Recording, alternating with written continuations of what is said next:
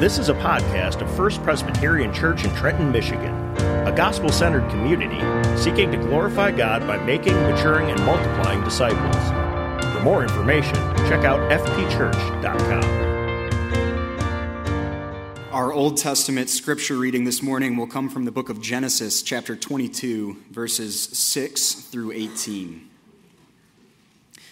Then we will have our New Testament scripture reading, which will come from the book of Hebrews, and that New Testament reading will be what the sermon today is based upon. But first, our Old Testament scripture reading from the book of Genesis, chapter 22, starting in verse 6.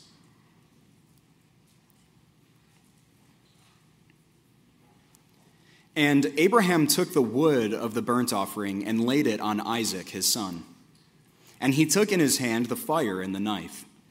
So they went, both of them together. And Isaac said to his father Abraham, "My father." And he said, "Here I am, my son."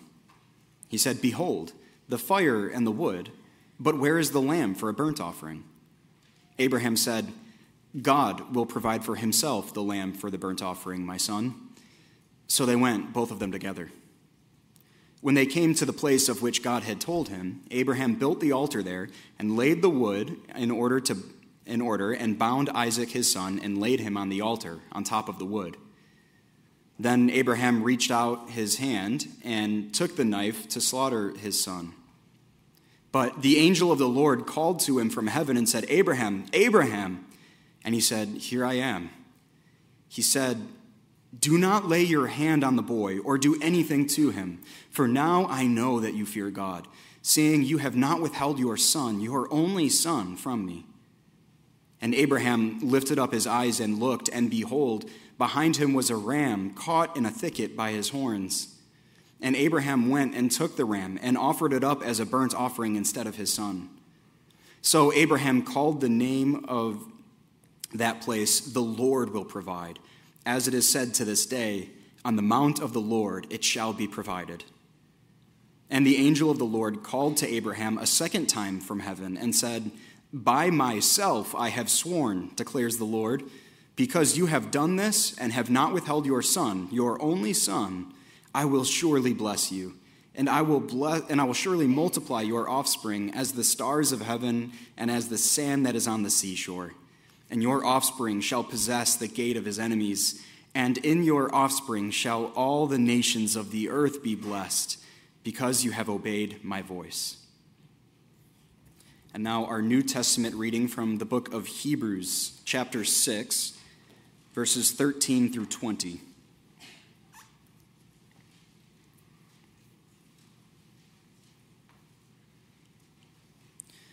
For when God made a promise to Abraham, since he had no one greater by whom to swear, he swore by himself, saying, "Surely I will bless you and multiply you."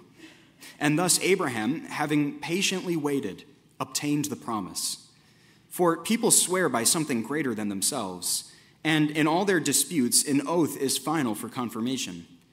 So when God desired to show more convincingly to the heirs of the promise the unchangeable character of his purpose, he guaranteed it with an oath, so that by two unchangeable things, in which it is impossible for God to lie, we who have fled for refuge might have strong encouragement to hold fast to the hope set before us. We have this as a sure and steadfast anchor of the soul, a hope that enters into the inner place behind the curtain, where Jesus has gone as a forerunner on our behalf, having become a high priest forever after the order of Melchizedek. Good morning. It's a pleasure to be with you this morning as we get to continue our series in Hebrews. We're going to clean up from chapter 6, verses 13 to 20, and then we're going to pause for a few weeks as we focus on the advent of Christ specifically, and then we're going to come back to Hebrews, picking up chapter 7. But before we do that, we're going to close with a certain promise that has been given. And so let's just take a moment and just ask the Lord to guide and direct as we prepare our hearts. Lord, we thank you for the opportunity to gather in your house. We thank you, Lord, to be able to sit under your word and to know that your word is true. God, we are a blessed people. We're blessed because you love us. You love your church. You sent your Son to die for her. And Lord, we are astounded at the depths of your love for us. Lord, we pray that as we sit in this place, sit under your word during this hour, that our hearts would be directed to you. Lord, we pray that we would have ears to hear and eyes to see. We pray, God, that you would speak and that we would listen. God, I pray that you would do in us what is right and perfect. Oh, Holy Spirit, come and bring conviction in those areas where we need to be convicted. Bring hope to those areas where we are hopeless. Lord, I pray that we as a body of Christ would seek always to glorify you. Lord, I pray that you would do your work in us and that we would be changed, that we would be made more and more like your Son, our Savior. Lord, I pray that you would use my mouth, that I would not say anything more nor less than you've given me to say. But God, I pray that I'd be faithful to your word this morning. We pray this in Jesus' name. God's people said, amen. Certainty. Certainty is something each and every one of us desires, especially in the case of living in this world, which is often, at least feels, so uncertain. Think about how easy it is to go and buy a product and immediately they offer you a warranty. And you begin to wrestle in your mind, should I buy this warranty?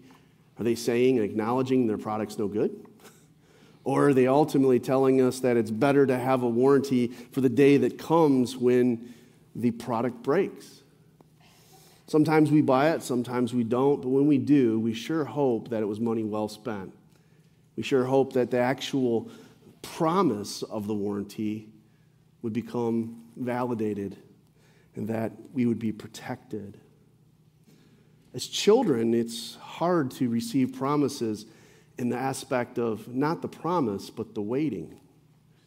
As children, when we receive a promise, we're excited and we're looking forward to it, or we're anticipating what is to come, but it's the idea of waiting that is so hard in the promise. Scripture is filled with the promises of Scripture, and these promises find their reality in Jesus Christ. And these promises are the assurance of salvation for those who trust in him. That's the gospel. Assurance of salvation for those who trust in him. In the 1500s, that's what the Reformation was really returning to. See, the Reformation was not only a return to Scripture, it was a return to the assurance that's provided in Christ alone. Assurance. Certainty. That's what we can have in Christ. And yet there's a sense in which we often are living in the in-between. We're waiting to experience or to fully realize that assurance. The people to whom the writer of Hebrews is writing are people that are wavering in their faith. I've said it repeatedly throughout this series. These people are wrestling with going back to their ways of Judaism. They're contemplating leaving Christianity. And constantly throughout this book, we've seen pastoral warning after warning after warning aimed at these individuals that they should hold on, hold fast to the truth of Christ. In one such warning, which we looked at last week, we saw the seriousness to wandering away. And yet there in chapter 6, verse 9, look at it in your scriptures, we read these words. Though we speak in this way, with warnings he's referring, yet in your case, beloved, we feel sure of better things, things that belong to salvation. The writer is offering assurance. He uses an interesting word. He calls them his beloved. It's a term of endearment. It's a term that's reserved for close family and friends, beloved. He talks about the confidence he has in their faith because of the fruit of their faith, which is their works. We see it there as it's pictured in what they do. The writer of James in James chapter 2, verse 17 says, faith without works is dead. But works are a fruit. And the writer of Hebrews is now declaring the assurance that can be had in Christ. And we're going to see in this short passage, verses 13 through 20, the three reasons why he offers this assurance. The first of which is a testimony or a witness of assurance. Look at verses 13 through 15. We read this, for when God made a promise to Abraham, since he had no one greater by whom he could swear, he swore by himself, saying, surely I will bless you and multiply you. And thus Abraham, having patiently waited, obtained the promise. The testimony or witness of assurance that the writer uses specifically is the testimony of Abraham's life. He uses this to assure the reader that God can be trusted, just as he was with Abraham. In verse 13, he focuses on the promise to Abraham. If you know anything about Abraham's life, you read back in Genesis chapter 12 that he was just living with his father in Ur of the Chaldees. He was doing what other pagans do. He's just doing life. Nowhere are we told in Scripture that Abraham was busy seeking after God. But get this, God was busy seeking after Abraham. What a profound truth. That God is searching and working and ministering in our lives to draw us close to him. The calling he has placed upon his people.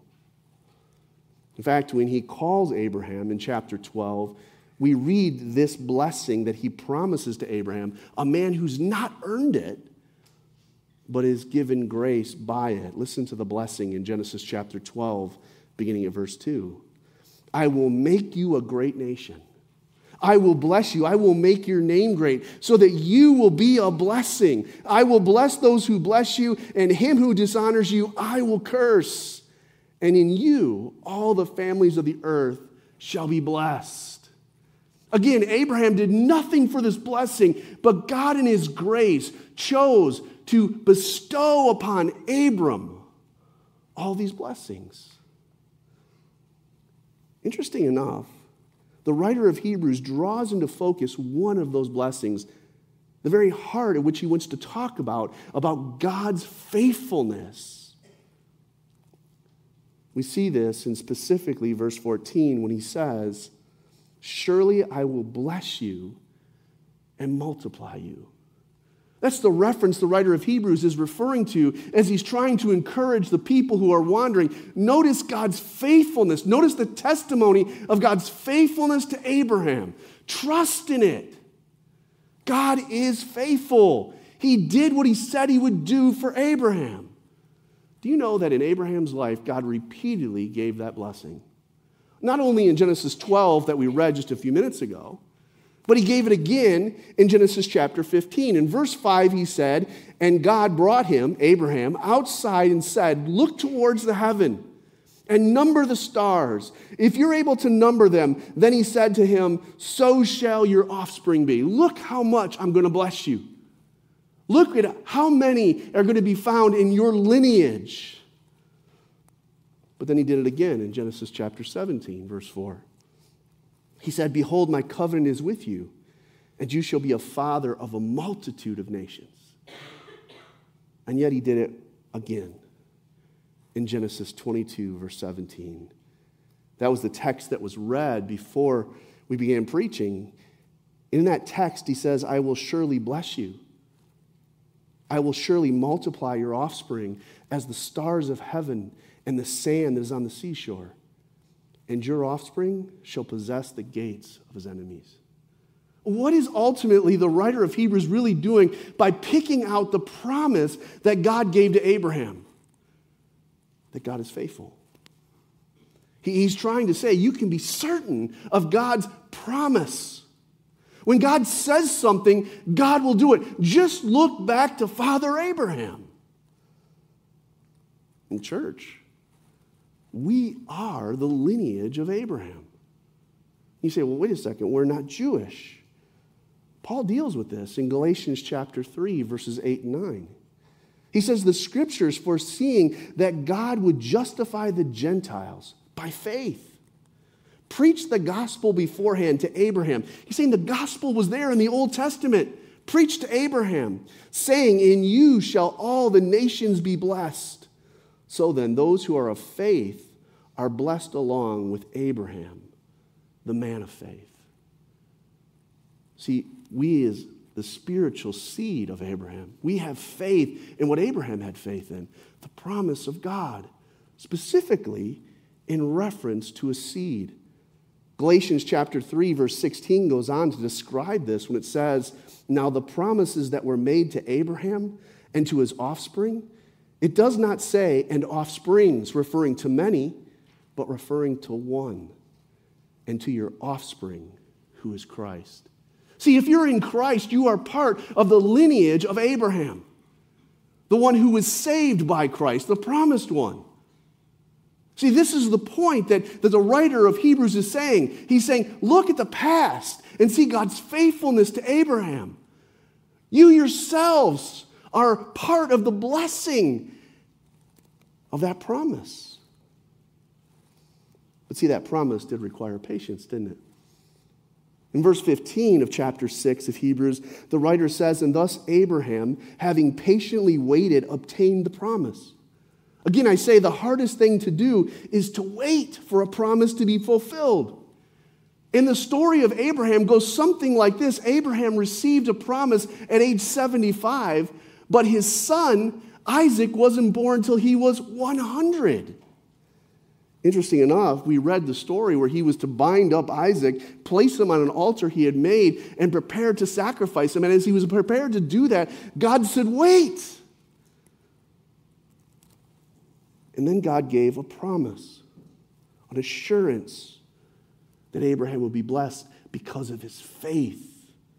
His seed would be those based upon his and their faith in the promise of God.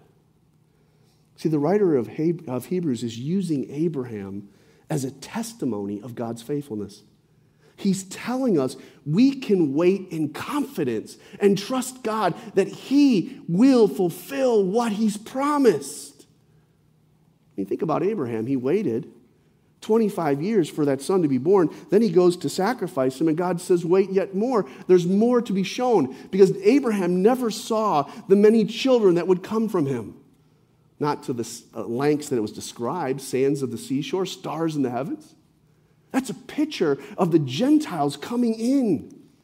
The blessing of what God was doing through the promise of the gospel, the preaching of the truth, a truth that Abraham believed. So, church, seeing God's faithfulness in the past should encourage us now and into the future. The question is, are you trusting? Are you resting in the finished work of God's promise, Jesus? The writer of Hebrews doesn't just simply say, look to the past. He also says, look at God who makes the promise. He says, look at the unchanging promise of assurance. Not just to the witness of assurance in the past. Look to the unchanging promise of assurance. He does this in verses 16, 17, and 18. Draw your eyes to verse 16. It says, for people swear by something greater than themselves, and in all their disputes an oath is final for confirmation. So when God desires to show most convincingly to the heirs of the promise the unchangeable character of his purpose, he guaranteed it with an oath, so that by two unchangeable things, in which it is impossible for God to lie, we who have fled for the refuge may have strong encouragement to hold fast to the hope set before us. In this, the writer of Hebrews, again, is not saying simply look to the past witness of Abraham. No, look to the character of God. Look to the character of God. In verse 16, he says, people swear by something greater than themselves. And in all their disputes, an oath actually is used to confirm. You know why that's necessary? To not only have a promise, but to actually take an oath. And the place where we see it is in the courtroom. You know why it's necessary? Because we live in a fallen world. People don't keep their promises. That's why when you go into courtroom and you're going to be used as a witness, they're not just simply good with you showing up and telling us what you have to say. They want you to be sworn in under an oath. The judge administrates that oath, requiring you to swear by someone greater than yourself, invoking the name of God. Because we live in a fallen world. That's why oaths are necessary. Promises aren't enough. And we as people, we've grown up to wonder, will the warranty last? Will it actually work? Because we're so used to the brokenness of this world. And yet look what God says in verse 17 of chapter 6. So when God desires, notice the word desires there. It's out of love, his desire for you, to encourage you. That's God. He has a heart for his people. So when God desires to show more convincingly to the heirs of the promise the unchangeable character of his purpose, what does he do? He grants an oath. Why does he do that? Why does God grant an oath? God grants an oath not because he has to prove himself, but because ultimately to encourage us.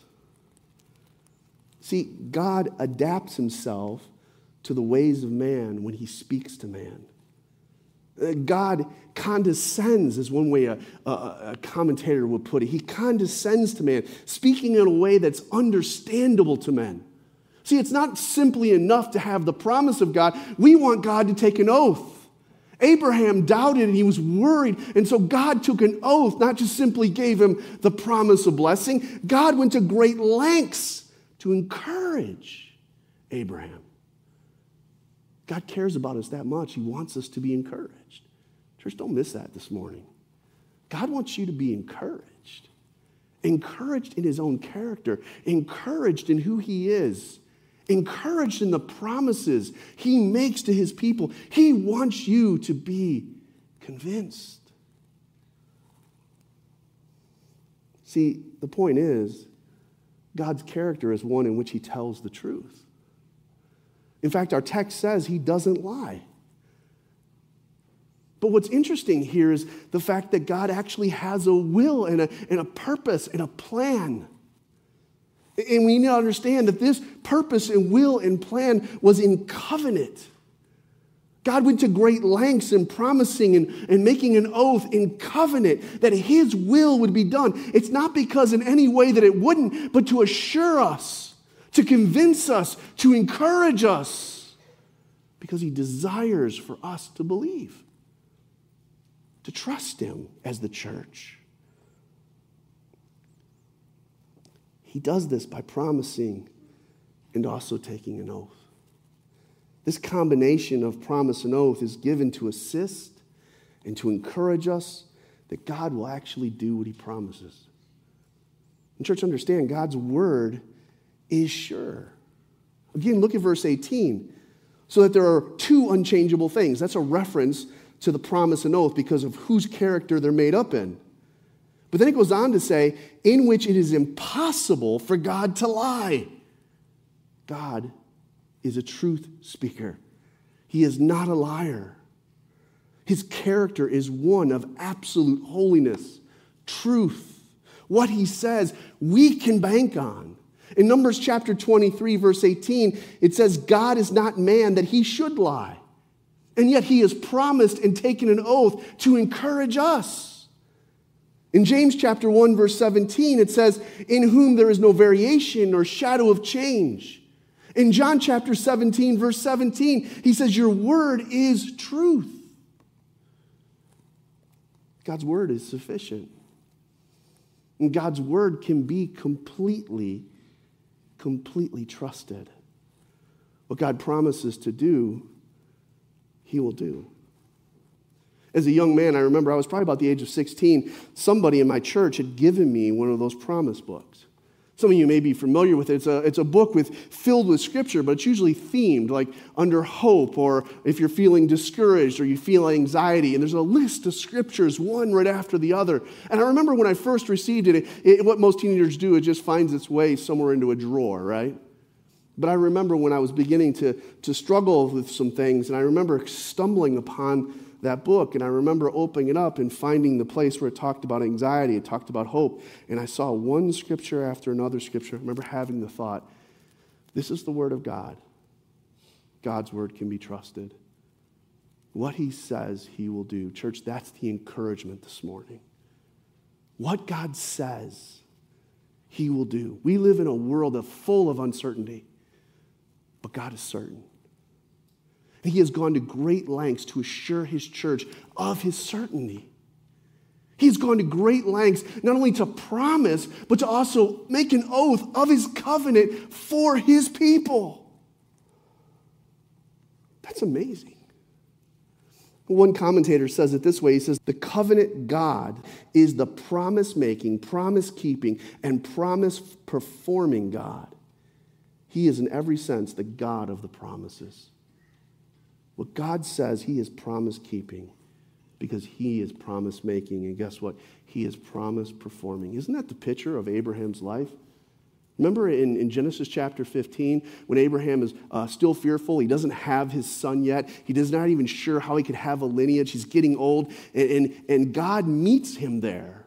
And God tells him to take an animal and to cut it in half and to lay the parts open. And the idea was cutting a covenant. And that ultimately God says in that, normally God would say, here's my promise, now I'll uphold my end. Now you walk through it and may it happen to you if you don't uphold your end. But that's not what God did. What God did, he said, cut the animal in two. And you know who walked through it? God. God walked through it as a performing, promise-keeping God saying, may it be done. Church, I don't know about you, but that's encouraging to me.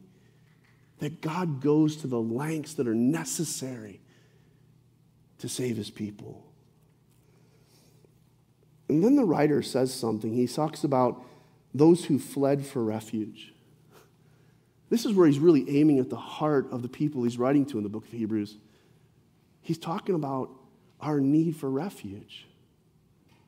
Our concerns and worries, the heartbreak, the frustration, the struggles that life presents itself with, but ultimately the struggle against sin. And he says, for those of you who are fleeing for refuge, know this, God doesn't lie. Know this, God has his unchangeable character. He has made a promise. He has made an oath. And he's done that so that you can flee to him, that you can run to him, that you can cling to him, because he has fulfilled his promise. So church, I ask you, are you resting in the promises of God? Are you resting in his oath that he made to Abraham, that he is faithful to his covenant, that there is a seed who has come, and that seed is providing the way of salvation. That seed has performed all that was necessary for you to be saved. Are you trusting? Are you resting in him? Is your confidence in the unchanging character of God? It should be. See, for God keeps his word, doesn't he? As the writer says, God doesn't lie. And then finally, he uses one third illustration, not only the testimony and the witness of assurance, not only the unchanging promise of assurance, no, he goes to actually talking about the anchor of assurance. In verse 19 and 20, this is what it says. In verses 19 and 20, he says this, For we have this, a sure and steadfast anchor of the soul. Look at the confidence he writes this. We have this, a sure and steadfast anchor of the soul, a hope that enters into the inner place behind the curtain, where Jesus has gone as a forerunner on our behalf, having become a high priest forever after the order of Melchizedek. The anchor of assurance. He describes that anchor as sure and steadfast. In verse 19, he's talking about the anchor when he describes it as sure and steadfast, an anchor for the soul. Church, do you know an anchor is a great help? It holds you fast against the waves that beat against you. Jesus as our high priest is our anchor. That's what chapter 7 is going to go on to explain, that Jesus, the high priest, the one who came from the order of Melchizedek, he is your anchor. In him, hold fast. For he's sure, he's steady. He won't let you down. But the writer does something else. He wants us to see the location of that anchor. Don't miss this. See, anchors are important, but anchor is no good to you on a deck. An anchor is no good to you at the bow of a boat, just sitting there. An anchor is only good to you where it's located in the water. And as it's in the water, it's securing you, it's holding you fast. The anchor is keeping you. So where the anchor is matters. And he describes where our anchor, Christ, is. He's gone before. He's in the Holy of Holies. And Jesus is in the heavenly sanctuary. And Jesus is at the right hand of the Father. And understand this, because Jesus is there, we can have confidence that we are there because we are in him. We are in the seed of Abraham. And this is the hope. This is the confidence we can have. Our Savior, as described here, is behind the curtain. Do you know what happened to the curtain? When Jesus went to the cross in Matthew chapter 27, beginning at verse 50, he says, "And Jesus cried out again in a loud voice, and he yelled and gave up his spirit." Then verse 51 says, "And behold, the curtain of the temple was torn in two." But look at the direction it's torn from. Not from bottom to top, but from top to bottom. As though God was saying, his sacrifice is acceptable. What he offers as a high priest, as the Lamb of God, he himself being the sacrifice, is acceptable. You now have entrance into the holy place. You have access to me. See, what he's saying is Jesus has fulfilled the law, and Jesus has made all of those who are in him perfect, granting us access to the Holy of Holies. This is the assurance we can have, not because of ourselves, but because of him. You can almost hear the writer of Hebrews say, so don't be foolish. Don't abandon Jesus. Understand that he is your anchor. Hold fast, he says. Cling to Jesus. In verse 20, he describes Jesus not just as an anchor, but an anchor that is in the Holy of Holies. And as this, he is our forerunner on our behalf. We have access to God because of him. Jesus has gone before us through the cross. He's paid for our sin. Through the resurrection, he's defeated our enemies. Through the ascension, he gives us access to the Father, making intercession for us, praying to God on our behalf. And we can have confidence that he's doing it. Because God doesn't just make promises. He performs them. He fulfills them. And that's the confidence we as his church can have. In John chapter 14, verse 1, a verse that's often used at funerals because of the encouragement it offers is a piece of the understanding of what it means that we have Jesus as our forerunner. Listen to what John writes in John 14:1. "Let not your hearts be troubled." This is Jesus speaking, John writing, "Let not your hearts be troubled. Believe in God. Believe also in me. In my Father's house are many rooms. If it were not so, would I have told you that I go and prepare a place for you? Is my word not trustworthy? Believe me," he says. "And if I go and prepare a place for you," look at this, "I will come again, and I will take you to myself, that where I am, you may be also." What a special promise. What certainty is offered. Paul writes it slightly different when he talks about Jesus as the forerunner. He refers to our physical bodies in 1 Corinthians 15:20 when he says, "In fact, Christ has been raised from the dead, the first fruits," that's his term for forerunning, "the first fruits of those who have fallen asleep."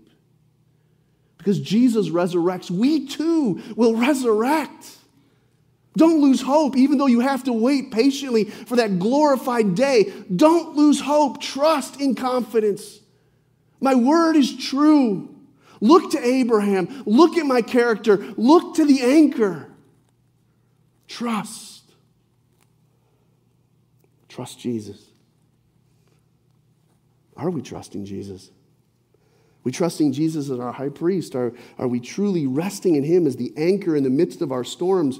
Church, be encouraged. You can have confidence. He is trustworthy. He will not let you go.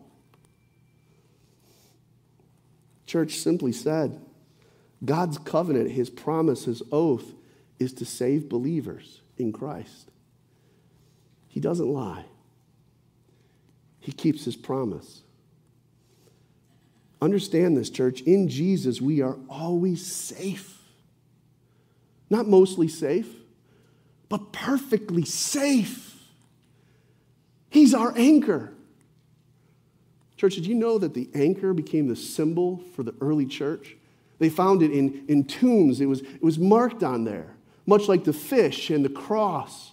The anchor was a symbol for the early Christian community. It signified their safety in Christ. It meant something. It should mean something to us.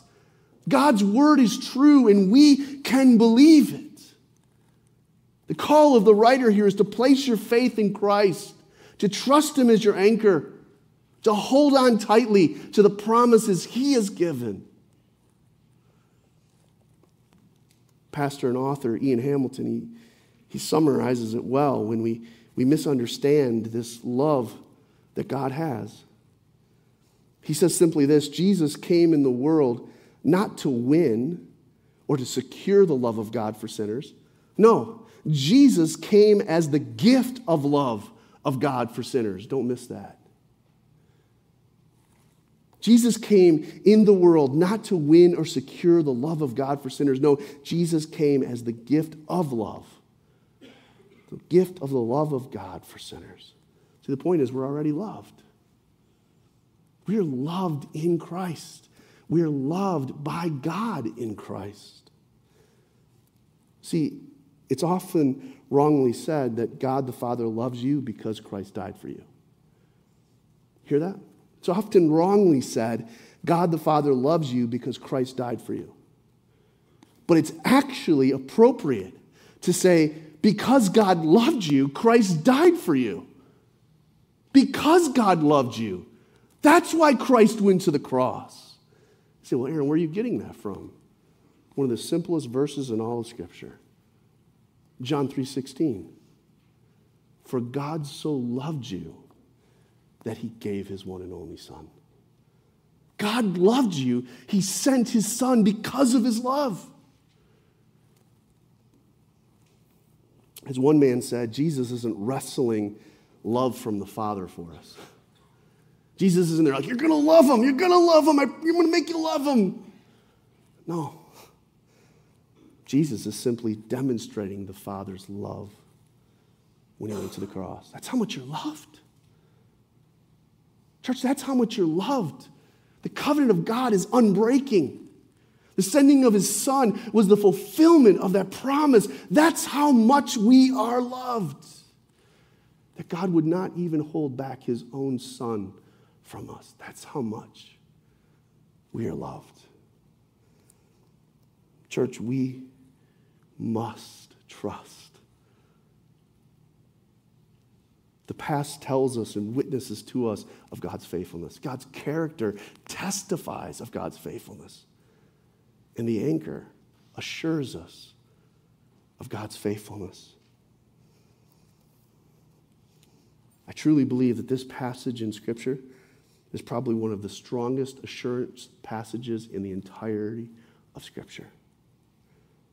As a writer is writing to assure the people of God's love. May we trust in the finished work of Christ as it testifies of God's love for us. Let's pray.